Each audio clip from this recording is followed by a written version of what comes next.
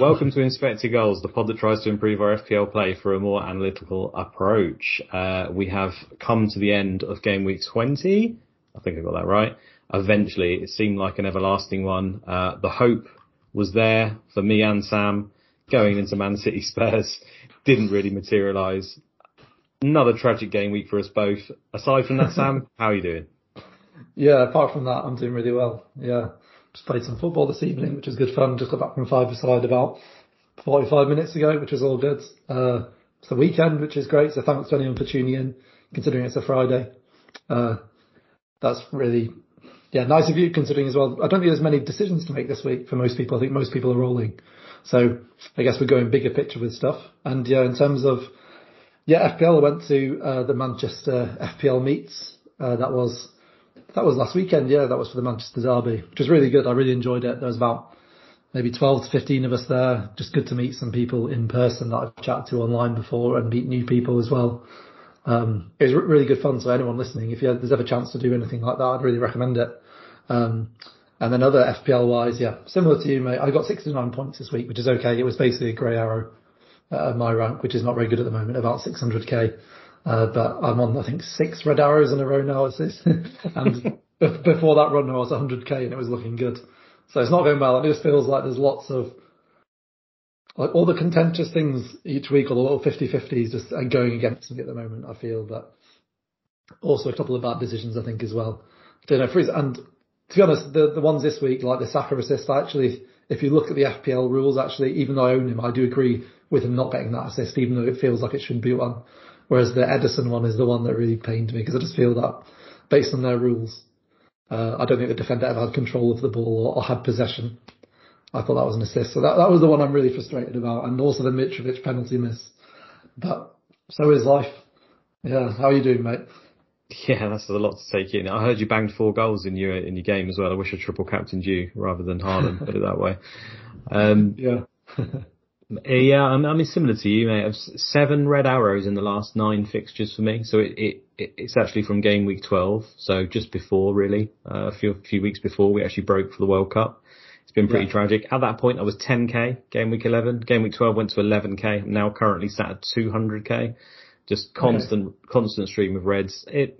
It's a combination of things, like you said. I think there's definitely, as far as I'm concerned, some bad luck. I think there's been quite a hell of a lot, but also a couple of bad mistakes usually that go hand in hand with it, which I think we're going to talk about in a bit. One of them, both of us made, which was Luke Shaw. I think just ignoring that one at various times. I can still justify the reasons, I think, and it's extremely hard to separate the outcome, isn't it, from the decision here, because obviously the outcome was horrendous. But you can't always just say, okay, it is variance, therefore I made the right decision. I've got the logic or reasons as why I do it, but when I look back in hindsight, I'm not sure they were overly correct. So I think I have to question it, and that's what part of this game's about, isn't it? Is looking at those things and seeing if you can try and cut them out of your play or adjust it for next time. But overall, just happy that we're sort of over this period of confusion, I think, with myself and my team. Like every week going into it, I kind of had an issue because I didn't set myself up well. Having Chalobah and stuff like that, which just didn't play, that's another error. Caused me all sorts of issues. But hopefully I'm liking my team at the moment. We've just had the announcement of the double game week 22, provisionally, assuming they get through in the cup. So time to start sitting down and planning. And you've got us a schedule, haven't you, for today, pretty much? You're going to talk us through what we're going to talk about. Yes. Yeah, I guess today, because of what I mentioned before, I don't think there's many people making transfers this game week based on what I've seen on Twitter and stuff like that. A lot of people rolling the transfer, I guess because a lot of people used their transfers last week, and also because we might get news on double game weeks, or we will get news on double game weeks, I think, after this game week. So because of that, we will obviously discuss, because some people will be making transfers, so lots of stuff will apply to that, but we're going to look at a bit more at like big picture stuff, I guess. Mm-hmm. So we're going to initially look at some of the projected points for teams for the rest of the season, which is based on market odds, and discuss the things that are there that stand out to us. Then we're going to go back from the future. We're going to go back a bit further and just look at the last 6 weeks, and we've got a graphic from WeRogue that shows the team ratings defensively and in terms of attack, and how they've changed over the last 6 weeks. Have we learned anything more recently about teams? Then we've got a comparison with similar data, but comparing this season to last season. I'm going to chat a bit more big picture about what's changed in terms of the quality of the teams now that we're at a point where, not quite, but most teams have played everyone once. So it's kind of, in terms of fixtures, it's kind of caught up now. So it's close to halfway as we're going to get, pretty much, isn't it? So yeah. Apart from there was the postponed fixtures, wasn't there? So it's not quite there. No, it's some teams as well. A slightly different amount of games, but it's never going to be perfectly level, unfortunately. Yeah, and we'll discuss that, but also discuss, based on the football we've watched, based on new signings, new managers, etc. What do we expect to change now? What do we expect might stay the same, based on just what we've seen and what we see in the data. And then I believe Luke's got a graphic that goes even further back like that, looking at past seasons, even going 5 seasons back to make more of a general point about clean sheets, and then standard chat about captaincy and a bit of stuff on Man City as well, also. So yeah, looking forward to it. It should be an interesting one. Hopefully so. Let's move on straight away then. So let's get up this graphic this is from at RobTFPL on Twitter.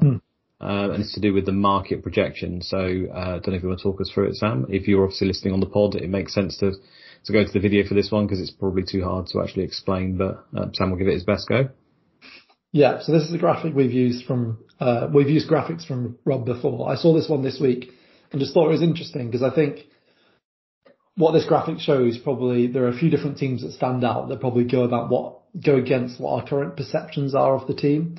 So yeah, for those listening, basically we're just looking at a graphic of all the teams in the league, how many points they have so far, but then what their projected points total is between now and the end of the season. So we can see their total points at the end of the season. That's based on spread market projections. So I believe that's based on like a variety of different betting odds, which a lot of the time is our best guess. It's all based on data. There's a reason why people lose when they bet against the bookies. And then the other column we can see is the rest of the season points per game. So you can just see in order the teams that they expect to get the most points between now and the end of the season. And I guess there were just a couple of things I wanted to highlight here that are interesting because like me personally, and I think most people have this perception that Liverpool are really bad at the moment. And they definitely are significantly worse than they were last season. They're playing poorly. There's all sorts of potential reasons like injuries, probably like an aging team, particularly midfield, due to maybe complacency and not signing players in the summer. On this graphic, they're second behind Man City in terms of points projection for the rest of the season. So they're at 1.99 points per game. That's what the market thinks they'll get between now and the end of the season. Man City way ahead on 2.31 and Arsenal just behind Liverpool on 1.91. And I guess, I just find that interesting. That would still have, Arsenal and City finishing way ahead of Liverpool. But it's just interesting that they expect Liverpool to improve compared to how they're currently playing at the moment. And one of the main reasons for that will be the fact it's based on more long-term data and more underlying data. And I think Liverpool they've underperformed their XG. A lot of that because of Darwin's finishing, but we don't know if that's going to continue. So I think that's really interesting. But even just the fact it's 1.99 and 1.91, the fact that Arsenal are even that close to them in itself is impressive and shows how much that Arsenal have improved as well, in my opinion. Another couple of things on here that I think are interesting are they think that United will get more points than Chelsea and Newcastle and Spurs between now and the end of the season. So they expect Man United to finish third and Newcastle to finish fourth. And then at the bottom of the league as well, the team we'll come on to again is Everton, Forest and Bournemouth are the 3 they expect to get the least points between now and the end of the season. I think we'll move on to Everton a bit later because again, I just think that there's definitely a thing that happens where we think of teams in our heads. This is definitely a psychological thing. And someone like FPL Raptor who studies psychology would be able to talk about it in better detail than me. But I definitely find that I sometimes have a perception of teams just based on the club name. Like in my head, Everton are just a mid-table Premier League team. Like they just are because that's what they've been for years. And even last season when Lampard came in, I expected they'll never go down. They're Everton. Whereas I think we're at a point in the season where that's a real possibility. and we should think about like targeting their defence, etc.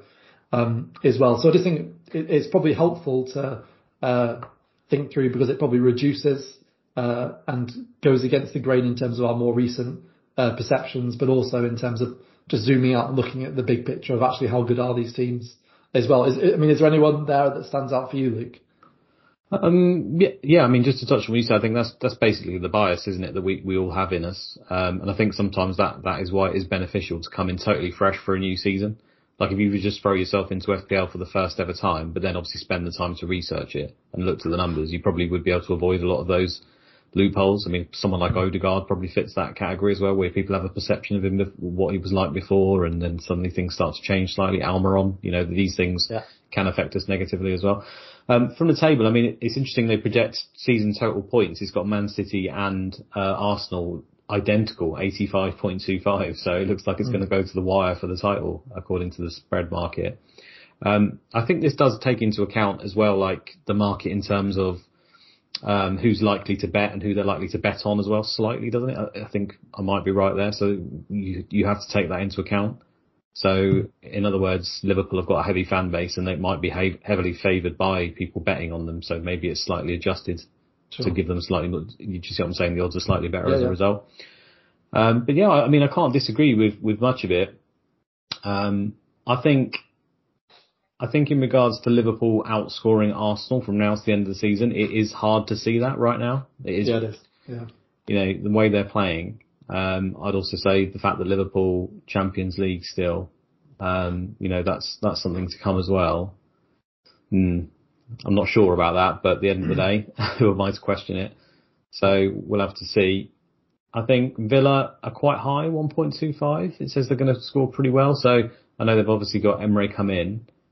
And when I look at the teams below them on that in terms of points per game, it's hard to pick out maybe someone who would score more than them, but it does feel a little bit high for them. It's hard for me to imagine them as like, what's that, the 8th or 9th best team there in the league? Yeah. But then I suppose they're almost in a bracket, I would say. This is the thing with football. Aston Villa, West Ham, Brentford, Leicester, all of these guys, they all can turn up in a game and then just be terrible in a game as well the next week, aren't they? So it's quite tricky to get a hold on it. West Ham being incredibly high when they're in the bottom three. They're obviously really heavily favoured to get out of it then, based on that, which is interesting. But based on like the underlying data as well, like their defence. I don't know. I mean, it they've might massively underperformed in attack, haven't they? In terms of their XG's been okay. And they're defensively as well. There's been loads of games where, earlier in the season there was quite a few games where they didn't concede many chances, but they conceded one goal and didn't score. So they weren't conceding that many goals and weren't getting that many clean sheets, but they were often conceding one per game, which we've touched on before. And another thing I'd say based on this is if you look at the projections of points per game, there's just like a real obvious top 8 now. So if you take what you call the traditional top 6, I think everyone knows what I mean when I say that, and then just throw Newcastle and Brighton in there, like the gap between Brighton and Villa is 0.25 points per game, which is actually pretty significant. That's the biggest gap between two teams next to each other, apart from City at the top and Bournemouth near the bottom, I think. So I think Brighton and Newcastle, they're going to be seriously challenging for the Europa League. I think people know that already, but there's reason to believe that'll be maintained. I think a lot of that we know based on the last couple of seasons as well. They've been doing really well, and they seem to be even better this season also, which is again an interesting one with potential doubles coming up for them and who you go for. Yeah, and in that top 8, the fact that Brighton and Newcastle's players are priced so cheaply, it makes them even more appealing, I guess, right, for FPL point of view. I mean, obviously, whether they win, lose, or draw a game is irrelevant to us. But if you're generally winning games, the lead on to that is the fact that you're probably getting more clean sheets and you're probably getting more goals and assists and stuff in general. So, not a direct correlation, but you would guess that would be the case. And obviously, the fact that they're so cheap just means that they're quite standout. The problem we were discussing it just briefly before we went online is money doesn't seem to be much of an issue this season, just simply because I think the pricing was poor in general, like across the board. But I suppose what they can't account for is the fact that many of the premium assets in the game just aren't performing to the levels that we should expect. So that also ties into the fact that then there's just money flying around everywhere. It's interesting. I think Bournemouth right at the bottom there. Again, I was doing a little work on some stats I was doing on Twitter the other day and looking at their numbers and stuff. It's just horrendous. I mean, if it wasn't clear by now, targeting Bournemouth just looks an extremely lucrative fixture. It doesn't look like they can fashion a chance particularly well. It doesn't look like they've got a goal in them. Solanke's out. So in terms of clean sheets, it looks pretty obvious. And they just seem to just offer nothing really. They ship goals as well. So if they were to double the amount of goals that they've conceded so far, they end up as one of the worst defences in Premier League history, joint with quite a few people. So it's I had them down as sixth actually. So joint sixth with a number of teams, but there's only 5 teams in Premier League history that would have had conceded more goals than them in a season. And some of those include Swindon, for example, when it was like 42 games in 92 and stuff like that. So they're probably a lot worse than we actually think. So they're definitely a team worth targeting. The thing is, at the moment, with all the blanks and doubles, it doesn't feel like many people have the option to just sort of go Bournemouth hunting, does it? So I suppose it's just one to bear in mind more than anything else. Yeah, I think you're right. And I think just touching on what you said there about, we've talked about loads this season, but the underpricing, honestly, I think that's made the game a lot worse this season. I mean, generally we do own players from those big 6 teams, or big 8, big 7 or 8 as it is this year. But this year, like, it's just so easy to. So, for example, I was looking at the fixtures this weekend, just this afternoon. It's just, I like to have a little look, see when my players are playing. And because those big teams tend to be playing the televised games and not at 3 p.m., all the games at 3 p.m, there's 4 of them, and honestly, no one's going to have anyone playing. Everton, West Ham, no one. Villa, no one. Southampton, no one's going to have anyone. Maybe some people have a Brighton player. Maybe some people play Danny Ward for Leicester. No one has a Forest player. No one has a Bournemouth player. So you've got 8 teams playing at the same time at 3 p.m. and the average player will have 0 or 1 player. Yeah, I've never known it so condensed, I'll be honest. I know people always say, oh, this season, this, and, when you go back, it's actually quite similar, but it does feel so condensed for the top teams this season, like unbelievably, not just amongst engaged managers, with casuals, everyone. There's just no reason to have any players from the teams you just mentioned, pretty much. A whole host of them. FPL have got to take some of the blame for that, I think. From an enjoyment point of view, like the 3 p.m. kickoffs in previous seasons are like one of the funnest part of the game because everything happens in one go. Even if you've only got 4 fixtures like it is now, like everything happens because you've got Monday Night Football. You've got 8 teams playing, 8 teams playing at the same time. So many goals going in, and like that can like define your game week. But now it's always like, it's the 5:30, which is great because I suppose it's great in some ways because you can watch your players play more.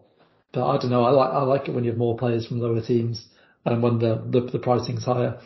In general, I think it just makes the game way more interesting. But we've done that to death. I think everyone knows that now. No worries. I'll move on to this is another graphic from We Rogue on Twitter. Sorry, it's quite small for me to see on here, but it's at We as in WEE _ Rogue ROGUE. He's another analytical guy who's got loads of helpful stuff on his Twitter. He's a really good player, and I think we've used this graphic previously on one of our pods. But I don't know if you want to go ahead and explain it for us, Sam, for the people watching. Yeah. So where you see the club badge on this graph. So for those listening, we're showing a graph on the y-axis. You can see the predicted goals conceded per match against an average opponent, and on the x-axis is the same, but for their predicted goals scored. So essentially, the further to the top right on the graph they are, the better the team is overall. On top of that, so you've got the club badges there, but you've also got little lines coming from the club badges, which shows where they've moved within the last 6 weeks. So I guess we wanted to show this just to discuss, well, what's changed within the last 6 weeks. That 6 weeks of data being added to this data set that We Rogue has. How's that changed how good we think these teams are? So I guess we're looking a bit more recently now. And I think the thing that stands out straight away, like if you hadn't watched any football this season and saw this, you'd be saying, well, Man City are miles better than anyone else. They're still like way in the top right, which is why, they're still predicted to to win the title or come close to winning it, because even though the gap was it 8 points now? 5? I think so. Yeah, I'll have to look. Yeah, something like 5 maybe. With 5 with a game in hand to Arsenal, something like that. Even though the gap's big and potentially even bigger, Man City are, in my opinion, and based on data, like significantly better than any other team in the league at the moment. And that's not to say they're better than they were the last couple of seasons, though. And there's a couple of teams that have just moved a lot. So we're going to move on and talk about the big 6 or the big 8, if it is now, or big 7. a bit later in terms of comparing to last season. But I thought there's just a couple of teams I wanted to pick out here, like a couple that stand out to me in terms of where they've moved in the last 6 weeks. Firstly, Forest.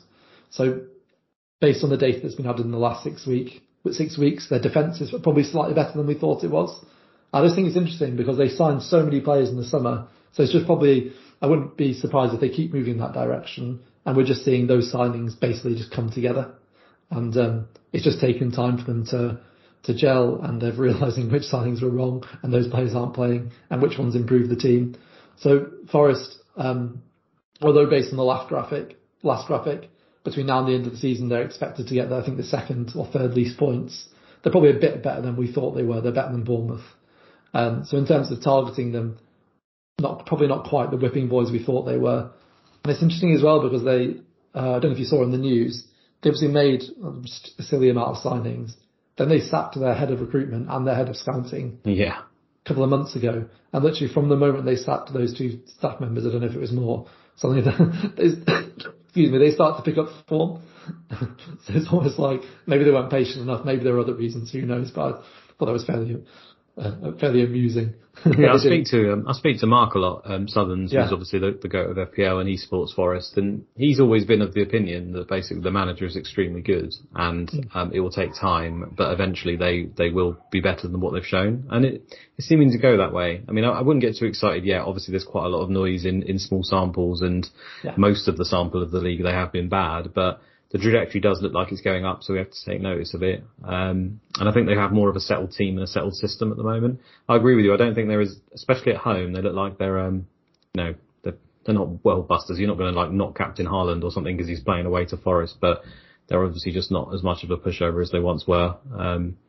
So I think it's quite impressive. And I think I talked about this on Black Box as well on the appearance. I think the level of coaching in the Premier League in general by most of the teams is just gone up a level, I think, compared to previous seasons. Like, gone are the days of Sam Allardyce and people like that in the league. You know, there's a couple maybe you could argue, Frank Lampard. But until Allardyce comes in for Lampard. Until Allardyce comes into Lampard, yeah.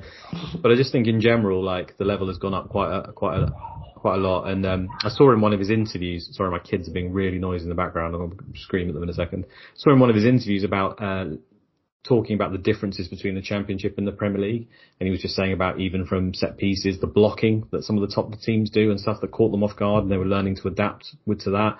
He's just very vocal, and it's really nice to see, I think, in the media that he's talking through the struggles they're having of coping with the adjustment and what they're doing to do it. So they're aware of the problems, they're trying to solve the problems, and they're learning on the job. And I think that's probably what we're seeing. There's a bit of a learning on the job for Cooper and Forest, and it seems to be coming through. Yeah, he's I thought it was such a good. I really enjoyed it when they obviously started badly, and then they just gave him a new contract. I really think that was such a good statement. I'm recording live. Can you be quiet, please? Sorry. I thought that was such a good statement that he was doing really poorly, and then they gave him a new contract. It's just good to see, like, in a day and age where managers are so quickly to be sacked and given a bit more time. And it's one of the reasons I'm glad Nathan Jones has won his last couple of games at Southampton as well, because even like 4 Premier League games in, not just because of the results, because of the quality of football, Southampton fans are getting so frustrated with him.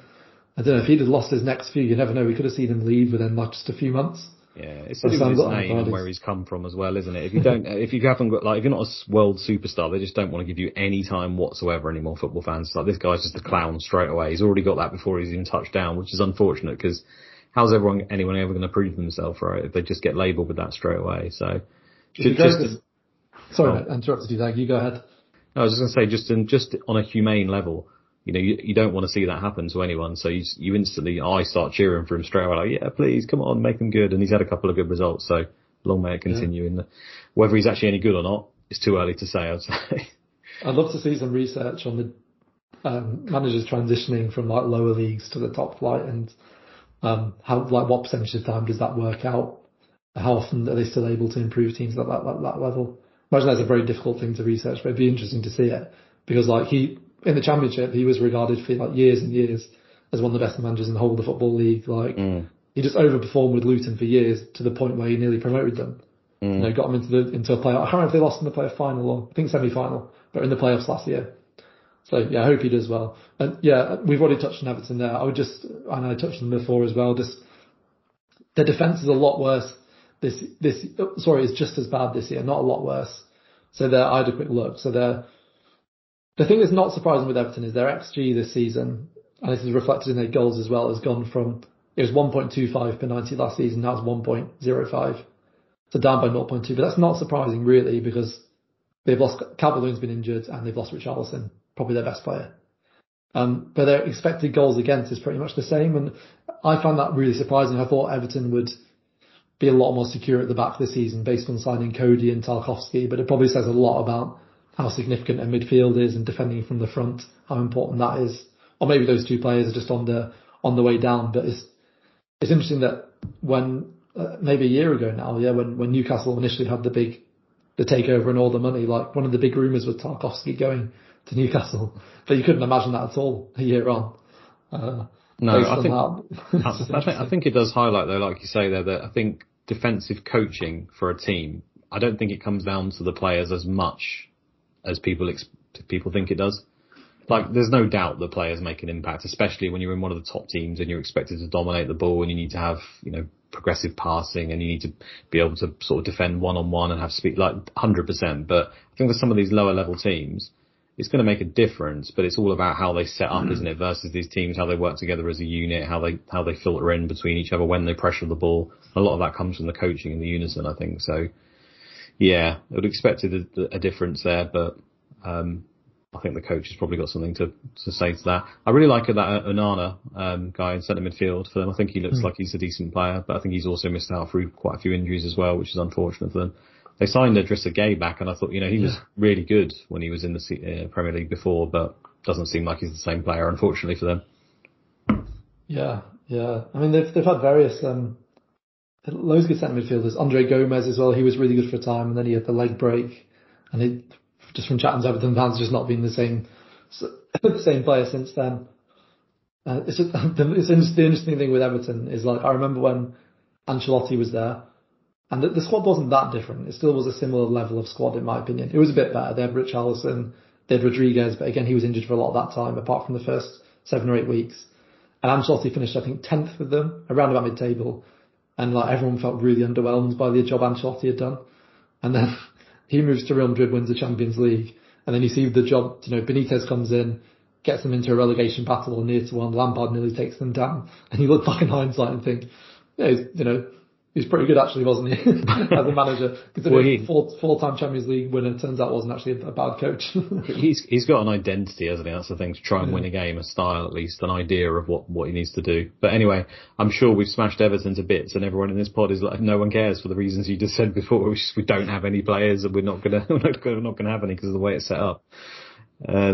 Should we move on to? I think you've done some graphs here in regards to the top 6 or 7 sides. Yeah, so what I've done here is I just want to move a bit, because we're just looking a bit more big picture now, a bit more of a discussion about how teams have changed, go even further back, and I basically put together a couple of graphs, one based on expected goals conceded per 90, and the other one based on expected goals per 90, and literally just compared this season so far, where we're up to with most teams have played each other once or thereabouts, compared to the whole of last season.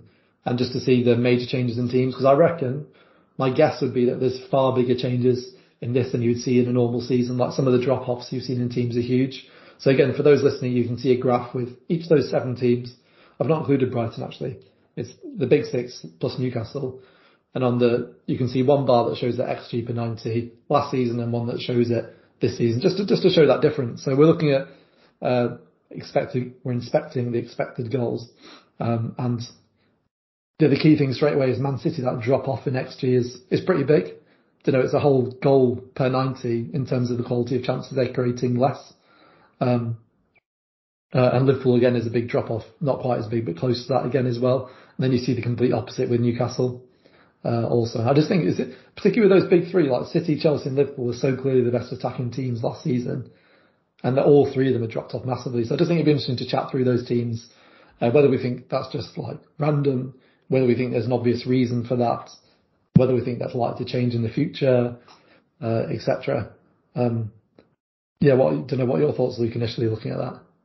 Yeah, I mean, it is only 18, 19 games for the likes of Man City, so it's we've got to bear that in mind. But at the same time, that is a substantial drop off, isn't it? Nearly 1 XG, considering they've added Haaland. Team's not really changed too much. They've sold Jesus and Sterling, gained Haaland, gained Phillips, and then gained Akanji. I think that's the only changes. Maybe I've missed someone. I think that was it. So, yeah, I don't think it's overly surprising in terms of the fact that the whole team was geared previously to just dominate the ball and generate huge amounts of chances simply because of the nature of the players they have, and playing a false nine basically gives you an extra midfielder. So that's probably not overly surprising. We've seen similar before where other teams do that, and people always say, "Oh my God, if they had a big number 9 up front, they'd score loads of goals because they create so many chances." But as soon as you put one of those in the team, you're effectively taking away a player who helps create those chances in some ways in the team. So you're going to have a knock-on effect. We know Haaland, he's outperformed XG his whole career, so it's not necessarily a problem. It's just, you can see it now in the current games. They are struggling to find him with regularity, and I think some of that just comes in the way that their wingers are set up not quite the same. Obviously, Grealish and Mahrez are more about control, and I think that that's basically because he's terrified of being caught on the counter and the transitions, which keeps happening to them anyway. But he's so terrified of it. He's almost he almost wants to smother the game now, I think. It's more just like, I want to control the game from start to finish. The opponent has no shots. We win. Well, the score's irrelevant. You'd take 10-0, obviously, but sort of 1-2-0, and just dominate the game that way. And just like a standard 2xG to 0xG would be like a perfect game for Pep. And that's kind of the way he's been wanting to set up for a while. So I suppose that's reflected here. You lose the pressing from the front as well a little bit as well, because you don't have those Sterling and Jesus, the players that run around a lot more and handle that a lot better. And Foden even does that. So that could be one reason. It could just be variance. It could just be a number of things, right? It could be all sorts of different things that have affected it. But that would probably be my best guess. I think as well last season, when they had Kevin De Bruyne and Bernardo Silva in central midfield, with Rodri, they were just such a good unit in midfield. They ran it so well. And this season, because he wants the makeup slightly different because of Haaland and the fullback situation, he hasn't run Bernardo Silva in the pivot with Rodri as much. And that combination's been rarely seen. So he's used Gundogan and used him more as an aggressive 8. So it just seems to be a whole knock-on effect, really, of the signing of Haaland. But I think that it doesn't necessarily make them better, worse, sorry. I think that there's probably other factors.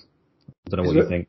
Well, the easy comparison is is last season, where a lot of people thought, including me, that signing Ronaldo, even though he scored a lot of goals, I think 17 league goals last year, overall made the team worse. But in that example, you could clearly see like a really significant difference in the way the team played to set up for Ronaldo, suddenly putting more crosses in the box.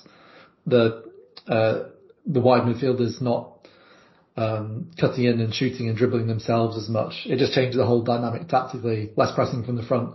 Whereas I think with City, like generally you watch them play and it's a very similar type of football.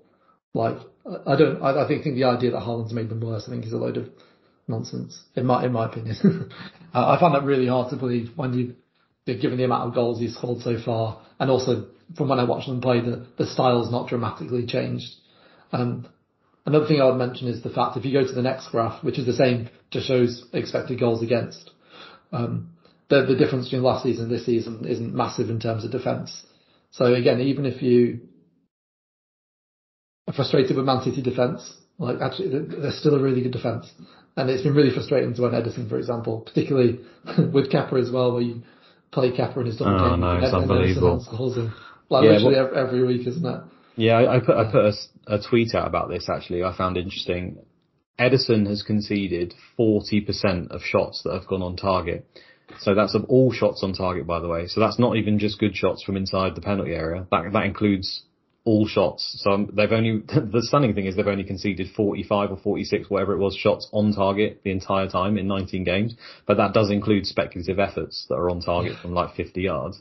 And 40% of them have gone in before, which is ridiculously high. I think he's not suddenly become an awful goalkeeper, has he? No. So I mean, he hasn't been great. There's no two ways about it. But at the same time, and he's not particularly good on one-on-ones. But at the same time, that's that's variance at work there for me as well. I think at the end of the day, sometimes when you shoot, it's going to go in because people have just hit the top corner or whatever happens, and it's just a combination. It's this whole thing I think that's happened to a lot of the top teams this season is that there's been a drop off in general from them. there's been a massive uprise in the coaching standard of some of the other teams. But then also some of these top teams have actually run bad as well, because when we look at the stats, they've just got unlucky in quite a few games. And I think that's what amplifies our whole feeling of, they're just not up to it anymore. They're not going to turn it round. And the longer it goes on, the harder it is to get away from that. But like you showed in the spread markets right at the start, the indication is that it's not probably as bad as we perceive. Yeah.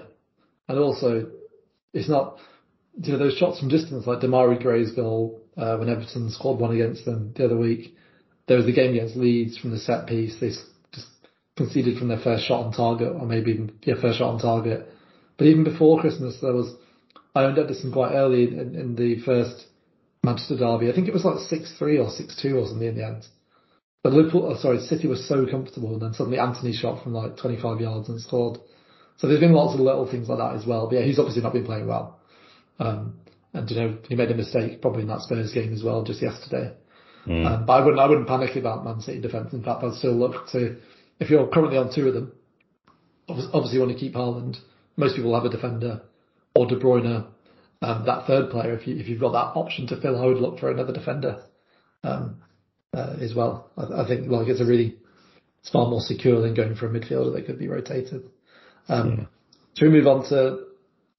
We can go through all these teams if you want, but some of them we can skim over because we've just touched on them already. Well, we may as well make a few comments on a few of them. In Liverpool, you already that's the widely accepted opinion, isn't it? That Liverpool's midfield's not been replaced. It doesn't run as well as it did, and the pressure on the ball in general from Liverpool is not at the top level. Combine that with injuries to some of their forward players, and it has an impact on the defence. And I've got the defensive stats up here. They are conceding a hell of a lot more chances on Wee Rogues. They were steadily coming down and down and down. So it's just really annoying because, the players like Trent and Robertson were great picks last season. Everyone laughed at their price. At the end of the day, if they're not capable of keeping clean sheets, it doesn't really matter. You need to have that on top really to be effective, because there's not many fullbacks in world football that are hitting sort of the numbers that you require to be worth that money.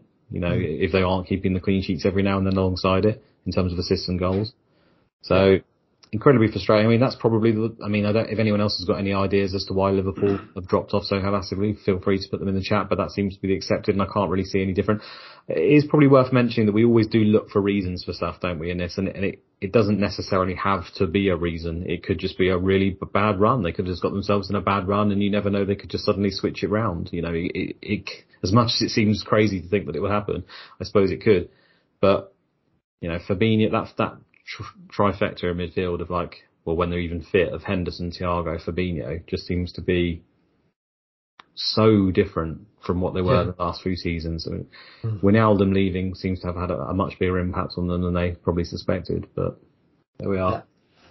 Chelsea's a bit of a similar issue, isn't it? I know they've changed the manager, they've lost Rudiger, but the central midfielders, they can't keep them fit. If Kante and Kovacic are fit, at 100% ready to go in centre midfield, I think it makes a massive difference to that team. Combine it with, using Reece James, he's probably one of the best fullbacks or wingbacks in world football, in my opinion, when he's fit. And then Chilwell has obviously showed that he was extremely good as well in that role. That's a big loss to take out of the team. Everyone else is fairly similar, I'd say. Obviously Arsenal, the fact that they've had an amazing season, everything seems to has come good for them and come together. That's fair enough. And then the Manchester United, we've obviously seen the fact that they've got a new manager. I think that the difference between Solskjaer and Ten Hag is probably, it could be Solskjaer in like a plant pot. There'd probably be a difference. It's positive towards the plant pot. So that's fair. I think that was probably to be foreseen. Newcastle one is surprising for me still though. I know they've got loads more money. I know they got money, and I know they had some investment, but I think the difference between I expected maybe a slight rise, they've just become astronomically good apparently, and it's in the stats as well. So it's not just, there surely is going to be an element of run good as well, but the stats are just so vastly different, and I didn't really see it coming to this level with not quite as much investment as I thought they may have. Does that make sense? Yeah, I think it's absolutely extraordinary what Newcastle are doing, and I think because defensively they've signed Burn and Trippier. And obviously you'd expect that to make a difference. But the extent to which they're playing better, I think so much of that is down to Eddie Howe, who I personally, and I think other people as well, were really sceptical of him coming in because of his defensive record at Bournemouth, even though he's clearly a good manager. He's particularly that element, and the fact that even when he came in, was it in the January or just after, like Newcastle weren't that far off the bottom three, and I kind of thought you just need to get someone in to shore it up.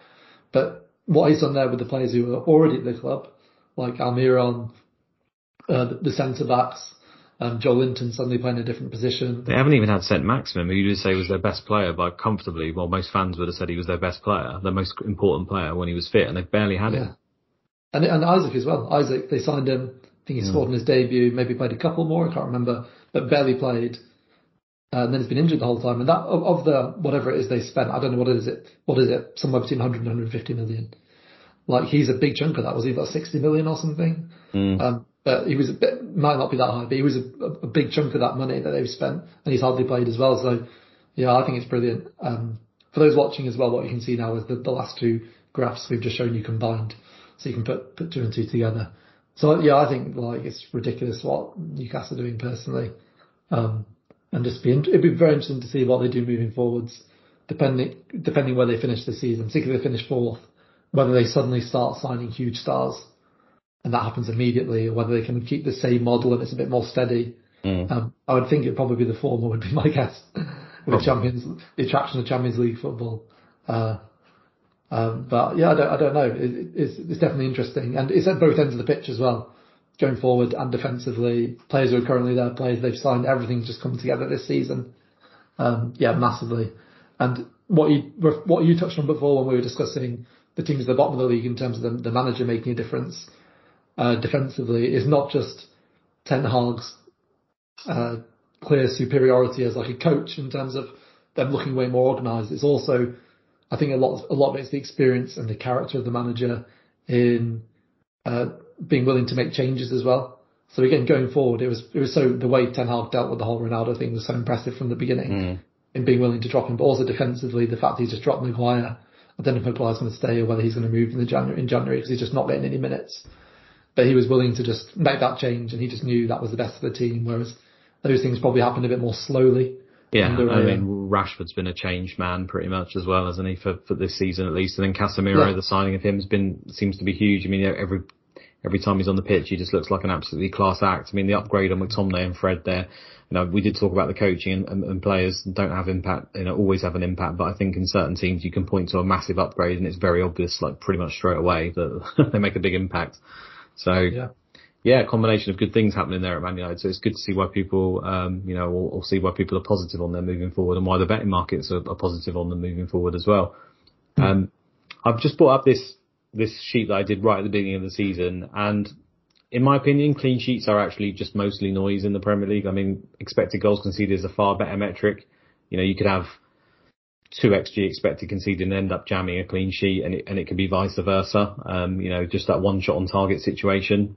But it is nice, I think, just to have a visual of like averagely what these teams have been doing over the last sort of 5 seasons. And, on top of that, many of these teams have pretty much changed their entire 11 during this period. They've changed managers multiple times. So take it with a massive pinch of salt. But I think that, looking at Man City and seeing them 18, 20, 17, 19, 21 clean sheets in the last 5 seasons, that's how many they've got. Average of 19 across that.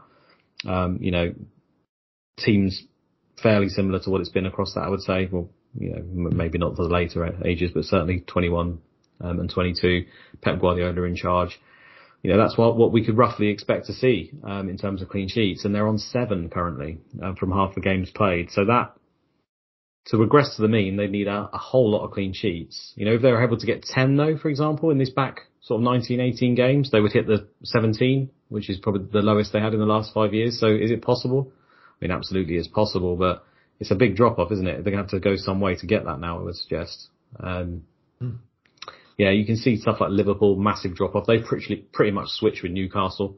Newcastle right down there, 9, 11, 11, 7, 8, an average of 9.2 clean sheets a season. They're already on 11 for the season. So they're already at their best total of the past 4 years, halfway through. So massive change from them. And I say Arsenal as well have been fairly middling there at sort of 13, 8, 10, 12, 13, average of 11.2. I think they're also on 11 or 10 or something clean sheets. Maybe I've given them too many there. Can't remember how many they are, but it's around that number or maybe just below. So yeah, it's just, I don't know if anyone else finds that fairly interesting, but. Yeah, definitely. Well, I mean, Well, I think more like based on what you just said, like we're not showing this to say, oh, this is what you expect in terms of specifically this season because the team is so different. But it's just, yeah, it's just interesting to look at it and just to see what you generally expect from teams.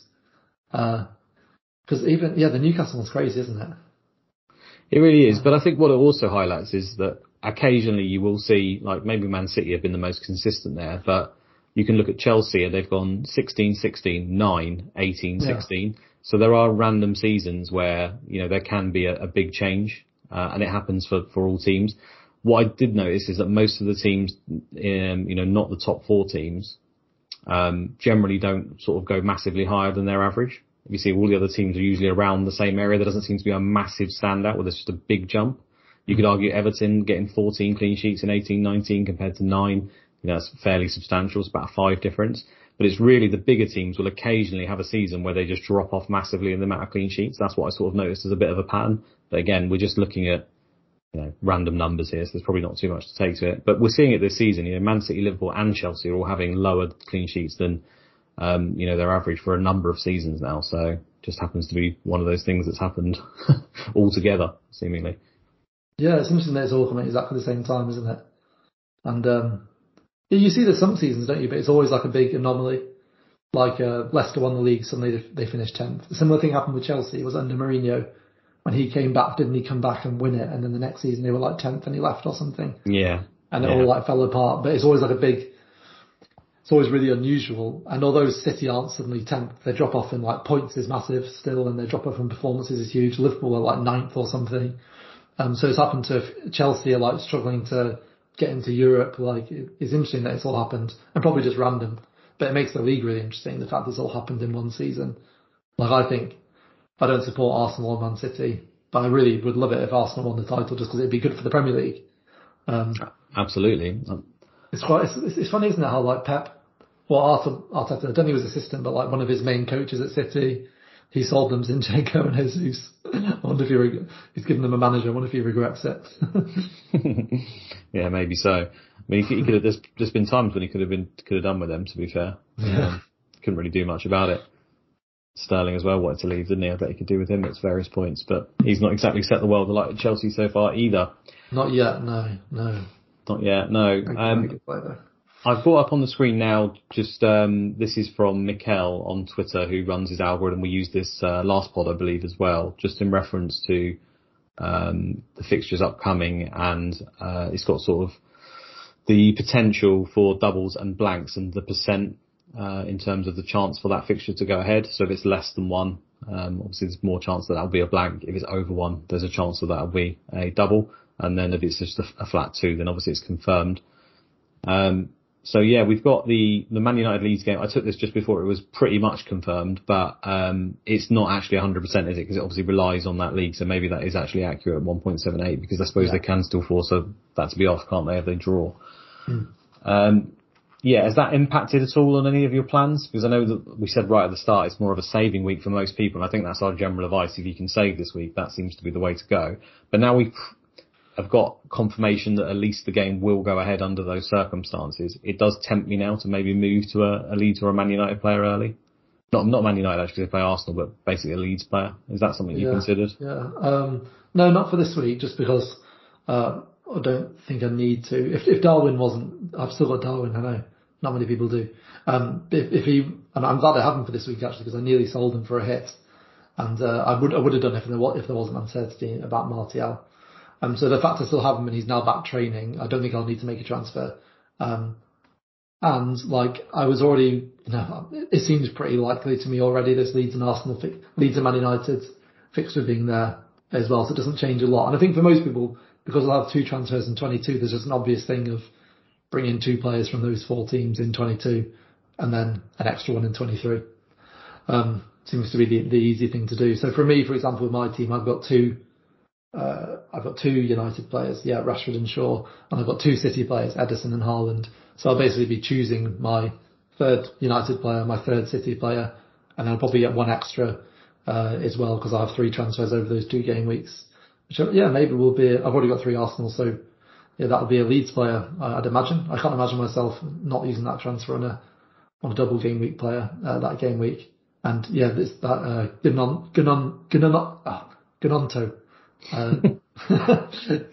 He's Thought you were having a stroke for a minute. No, I'm all right. I'm okay.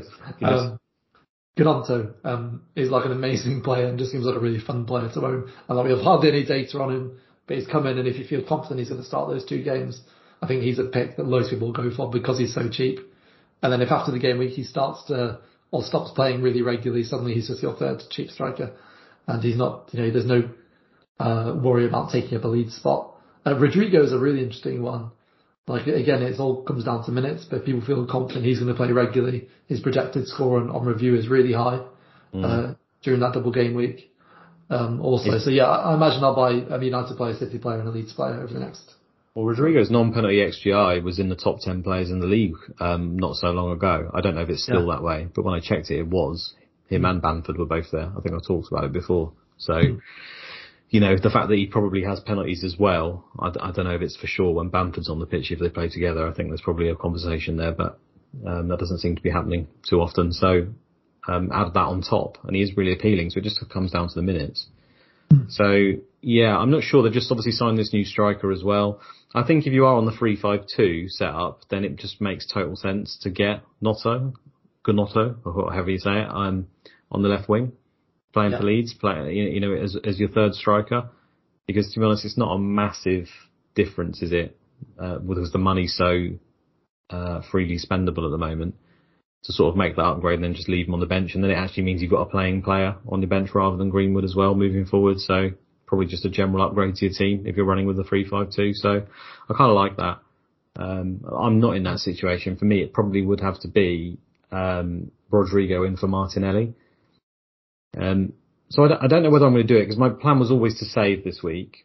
But Arsenal are playing Man United. And Leeds are playing, is it Forest they're playing this week? Oh no, sorry, they're playing Brentford, aren't they? Yeah. Yeah, so a decent game at home, and then they go straight into a double if it occurs. If it doesn't occur, it's Forest anyway, so I think, well, that's fine, you just take it on the chin.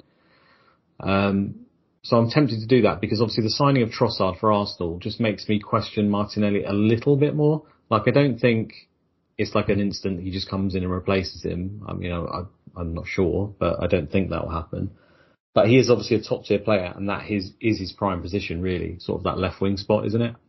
So I think, if anything, what you might see is Trossard come on for the last 20 minutes or so in games more often and just start to limit Martinelli's minutes a little bit. So I think what my plan really is, I can go from Martinelli to Rodrigo, see out this game, hopefully a double, and then in 23 it gives my Arsenal option back open to me. And remember I said about going to Odegaard before, which I really wish I had done and I just didn't do. I can then go back to Odegaard at that point. So that's kind of my plan. The only thing is if you're almost pre-booking those moves, we know what happens in FPL, don't we? It doesn't go to type. Someone gets injured, someone gets dropped. So I was just going to say, if you're like really confident that whatever happens, you'll own Rodrigo in 22. Like, if you're really confident if you don't buy him this week, you'll buy him next week, then yeah, maybe just do it now. Yeah, I suppose, but then there's a big period of time and there's a lot of games to be played, isn't there, where injuries and stuff could happen. Yeah. So that's the issue. I still think it probably makes sense to just save the transfer. And it's not just it's not just an injury to Rodrigo as well. It could be an injury to a Man United player, and suddenly you need exactly. Third United player or Martial's one, for example, this week where people went to Martial to get their third Man United player. He was a bit of a risk, and now suddenly it looks like he's not missed training again. I've seen today. Yeah, so then, so I don't know yet because it's a while off. But if he's suddenly a doubt going into 22, then you're suddenly maybe booking 2 transfers for yourself to get rid of him and to get someone in, and then also get someone else, which wouldn't be a forward presumably because. You'd probably have to go to Weghorst and it would be a similar situation. So then you'd have to maybe look at a midfielder or a defender, and it's like, it's sort of pre-planning too early for the double game, which rather than reacting in the week you're in can cause those situations sometimes, especially when it moves you to a triple up. So I think I would say, I'm sure you'd agree that for most people the best thing to do is to roll this week. I think it probably is the case for you as well, because tempted as you might be. We'll see. I think that probably makes the most sense. And also it gives you another week to see kind of what happens with Trossard as well. See who, even if it's just one game, you'll see who he comes on for off the bench. And again, it's one game, but it gives you an indication. Like if he comes on for Martinelli on the 60th minute, there's more chance that keeps happening. But if he suddenly comes on for Odegaard, for example, then you might, change your mind on that transfer. Who knows? Like, just a lot of these little things that can happen, isn't it? Or like Haaland could get injured, and then suddenly that's a transfer you need to make, and he could be out for months, and then suddenly that's a transfer you need to make. Yeah, I mean Alvarez would be everyone's top priority instantly, wouldn't he? Yeah. Also with the Leeds situation, the fact that Bamford's there and they just signed that new striker, Rutter, as well, just means we don't fully know the makeup of where Rodrigo's minutes will be and where he will play. So, tempting to go early, but I'm not sure I'll do it. That's probably my move.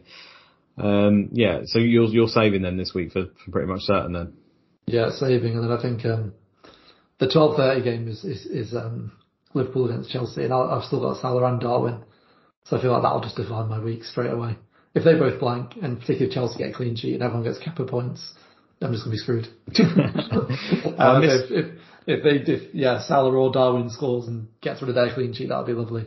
But we'll see. Well, I've had Salah and Darwin the entire time like you. I only sold Darwin for Tony like last week because he got injured. I already want him back though. I don't know, I'm maybe just addicted to pain, but having that as 12:30, it's going to be tough to take if they blank again. So much of the budget in one attack, isn't it? And then it just, I miss him though. He provides me some joy because it's quite, going back to what we said about the pricing and stuff, it's forced quite template teams, I think. And it's, in my 11, there's probably only about 2 or 3 players I can actually cheer for in any given week to actually do much, to actually have an impact on my rank. And it's fun having Darwin as one of them because obviously being people who are heavily into their stats, his stats are absolutely outrageous. So you just want to see that actually come to fruition when everyone else doubts him and he's sat in your team. So for me not to have him in my team now is actually like, I don't like it at all because you just feel like you're going to miss out on the haul when it inevitably comes. Yeah. I'm just looking at livefpl.net to see what his ownership is. Darwin's ownership is like 6. My rank's 8%.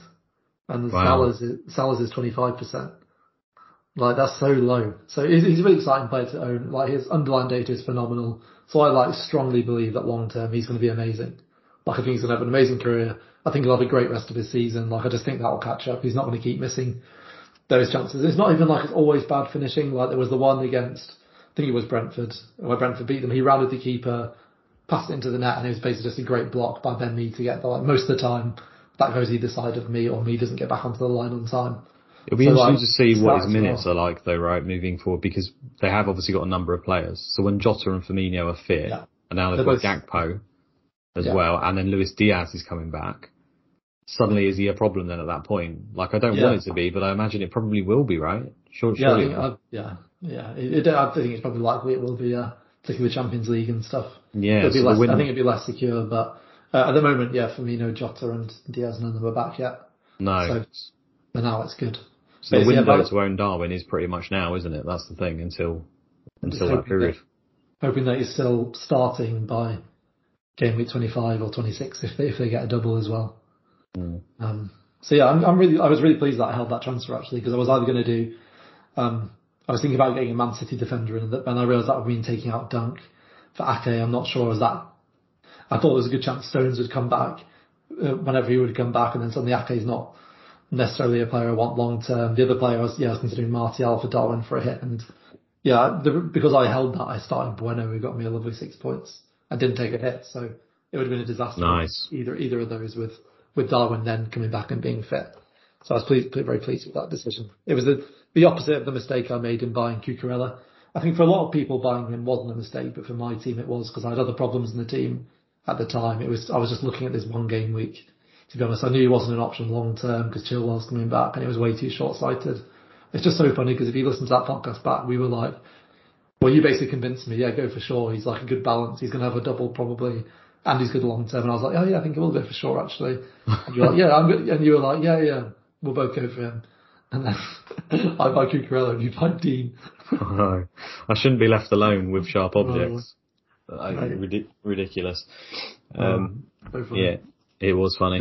Right, before we go, I'll push you on a few things, right? Because obviously we have got the double, and I know you're saving, but in terms of for 22, Leeds and Man United, other teams are double. So if you could pick the perfect 3 from each team, I don't expect anyone will have 3 from each. Who would you pick from the teams? Realistically, with the budget, do you think? Yeah, I suppose if you were make it free hitting. No, I think make it realistic. So Man United, Rashford. I think Rashford, Shaw, and Dalot, if Dalot's fit. Okay, so you wouldn't have Bruno Fernandes. You'd have double defence. I think I probably would if I was free hitting, but I think for most teams, getting Bruno probably means. I think a lot of people have De Bruyne now. Will be tempted to go De Bruyne to Bruno, straight back to De Bruyne. But I think for most people, or maybe people have Mahrez and they can do that. I think for most people, it's quite hard to get Bruno. But yeah, if I was free hitting, I would 100% own Bruno and Rashford, and then a defender. Okay. Yeah. Because I need to work out who my third Man United player will be, and I always have my eyes on Dalot, so one of my cheaper defenders. So I've got Dunk in my team who potentially could blank in 25 now rather than double early, so I could do him, for example, to Dalot and double up on defence. But I've also, I've got the obvious route of Salah to Bruno. The thing is, Salah's games are, I think they're Wolves and Everton in the time period, so that I would have Bruno for, I would inevitably have them for. And they just feel like good games for Salah. I hate losing Salah. Like, I keep expecting the points to come for him, and I just don't know whether I can make that move. This week, going into this week, that was also an option for me to do Salah to Bruno. Obviously Bruno gets 19 points and Salah got 2, and it just, I need to try and not let that affect my decision. We go again from 0 essentially, but it's hard. It's incredibly hard. Yeah. I think he's going to be heavily favoured for the double, right? I think he's even going to be captains and maybe triple captains. I don't know whether we should let that influence us. Yeah. I guess people will triple captain him. Yeah, no, I wouldn't let that influence you. I think it's just the fact that that's just the knock-on effect of that, isn't it? Of the transfers you lose, and it's just unlikely. You're eventually going to transfer out of Bruno, I would imagine. Like, I don't see people getting him as a player they want long term. No, I think. And I wouldn't have even done Salah, or I didn't do Salah to De Bruyne last week. But I'm a very cautious player though. So I definitely wouldn't bring in Bruno knowing it's short term, particularly from removing Salah or De Bruyne. The thing is, it's not overly short term, right? Because they're home to Palace, then they're home to Leeds if the double goes on, right? Which is obviously great. Then they play away to Leeds the week after. I would argue that's a good game for them as well. If you don't need to come off of him, this is because Arsenal have got a double, Man City have got a double, so it just depends on the nature of your team. But if you can then keep him, they're home to Leicester the week after in 24, and then 25 home to Brentford. That's assuming all those games go ahead. I don't know for sure if they will, but that's a pretty good run where you could justify holding him, right, for a period of time. So I do think he will be popular, especially amongst managers who aren't even considering any of the permutations of double game weeks and blanks amongst the masses. It's his underlying data in terms of goals that puts me off. It's been good ever since Ronaldo left though, right? Small sample, but it's been a lot better. But even in those, that's probably like based on when Ronaldo literally left. So like based on since the World Cup, I guess. Because like before this season, when Ronaldo was there, he still wasn't really playing. He played like 4 or 5 games or something, yeah. Yeah, so I don't know. I think it's the underlying like XG particularly that puts me up, and it's the same with De Bruyne. Like, I prefer Salah to De Bruyne. It's because the chance of a goal is so big. The chance of a return is probably quite similar from both, but it's just the 5-point goals from a midfielder. And the penalties, of course, as well, which Bruno also has. Probably, almost definitely has. Triple leads you'd have? What triple would I have? Rodrigo, Gnonto, and I've probably not looked into it enough because I definitely don't plan on having 3 leads. Meslier, right? But yeah, I guess Meslier, or again, because I've not looked into it enough, I think Meslier, because I don't think you want to remove the reality of the defenders a lot of people have.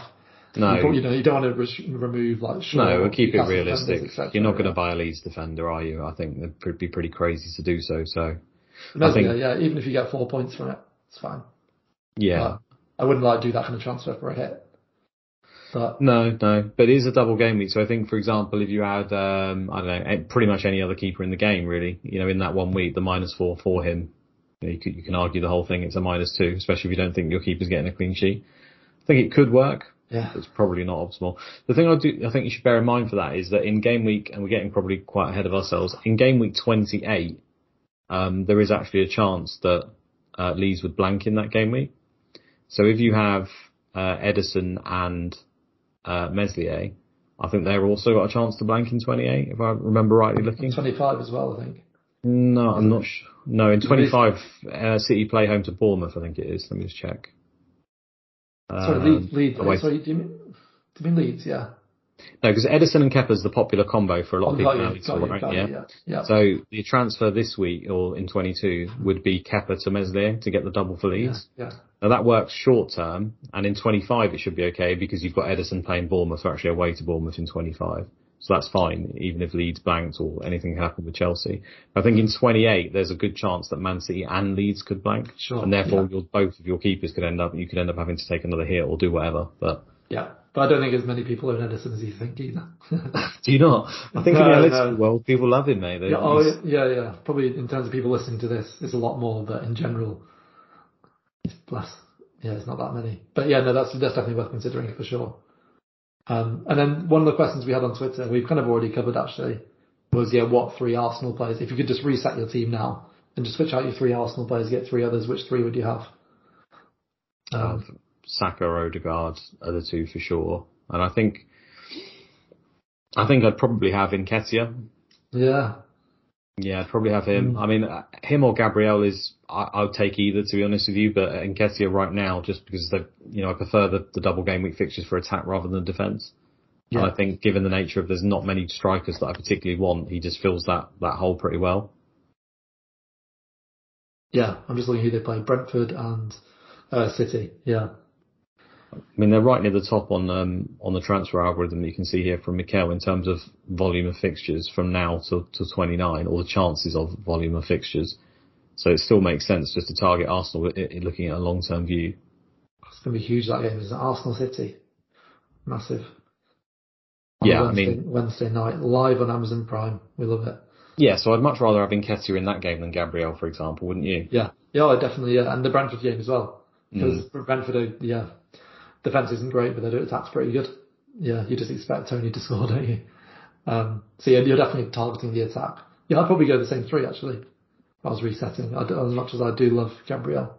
Yeah, I don't think Martinelli's a problem, yet, but it just looks like it could be start going that way, right? And I think given the prices now and everything, and the fact that Odegaard's outperforming him stats-wise as well as actual returns, it just, it's not a problem to make the switch. I think I'm comfortable doing it. I wouldn't be surprised in the slightest if Martinelli just outscores him for the rest of the season, because he's, in terms of actual goal output, I still think Martinelli is a touch above him, and you touched on it, midfielders there and their goal output. I know Odegaard's got probably, 8 goals so far this season, so more than him, but just in other areas, Martinelli's penalty area stats, everything that suggests that, he should be closer to the goal and he is more of the forward player, mean to me that, he could end up getting more goals from now to the end of the season, even if that doesn't bear out in the XGI. I think his XGI is more weighted towards goals though than Odegaard's, if that makes sense.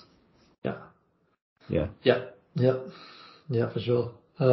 Anything else, mate? Or are we done? No, just captaincy, I think. Yeah, for me, you go first. Do I need to? Is it even a conversation still? It's obviously Haaland. I just don't see any other alternative. I know people are. There's a case that some people are making that his minutes might be managed simply because there's a tight turnaround. That it's a Thursday late game and they play Sunday 2 p.m. So, Saturday, Sunday, So you got Friday, probably a day of recovery. Saturday, you probably know more about this sort of thing than me. Probably some light training or something, and then Sunday straight into the game. We know he's got injury problems, etc. And when you look at their schedule, it's probably the easiest game they've got for a little while. They play Spurs, and they've got Villa, and then eventually they have Forest, but they've got Champions League as well, not too far away. They've got Arsenal in the FA Cup. So if you were looking at it from a bigger picture, if there's an opportunity, I suppose you can make a case for this one, but I just still don't see it. I think he plays. I think he's fine. Do you agree? I think, based on what you said there, so they played last night, probably had today off, if not really light training. Saturday, they're playing Sunday on Monday.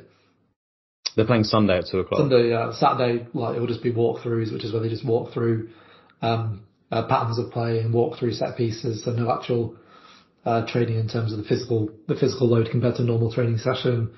And it's more based on what we've seen from this season is when he's fit, he plays. Has there been one where Haaland's been rested? I can't even remember. He had the injury for a short time, didn't he? He got injured and then he just played, doesn't he? Yeah, we got told that he was basically back and he was in training, but then he just continued to not play for a little while. So I think they just kind of basically lied, essentially. I know he was in training because we saw the pictures, but obviously wasn't fully over the injury. I think it's Haaland, Captain Haaland, yeah. Absolutely. Yeah. I mean, even if you can somehow come up with a case to not go with Haaland, Man City's form's not great, he's not been scoring as much of late, blah, blah, blah, Wolves might make it tough for them. Who's the alternative? Like, I just look at the games in this particular week, and there's no one that just massively jumps out at me. I suppose you could say Harry Kane away to Fulham is absolutely fine, but any better than Haaland? Not particularly. Outside that, you start looking at punts to me straight away, like pretty much ridiculous punts. I suppose Salah's always an option. Rodrigo, yeah, well maybe. The way my season's going, I may as well tank it with a Hail Mary. Oh, you're doing fine. 200k, like beginning of the season, 200k. Like you'd thought that was fine at this stage, I think. Yeah, it's just more because of where you were. Yeah, it's annoying. I'd rather have been 200k and worked up than go the other way, of course. Yeah.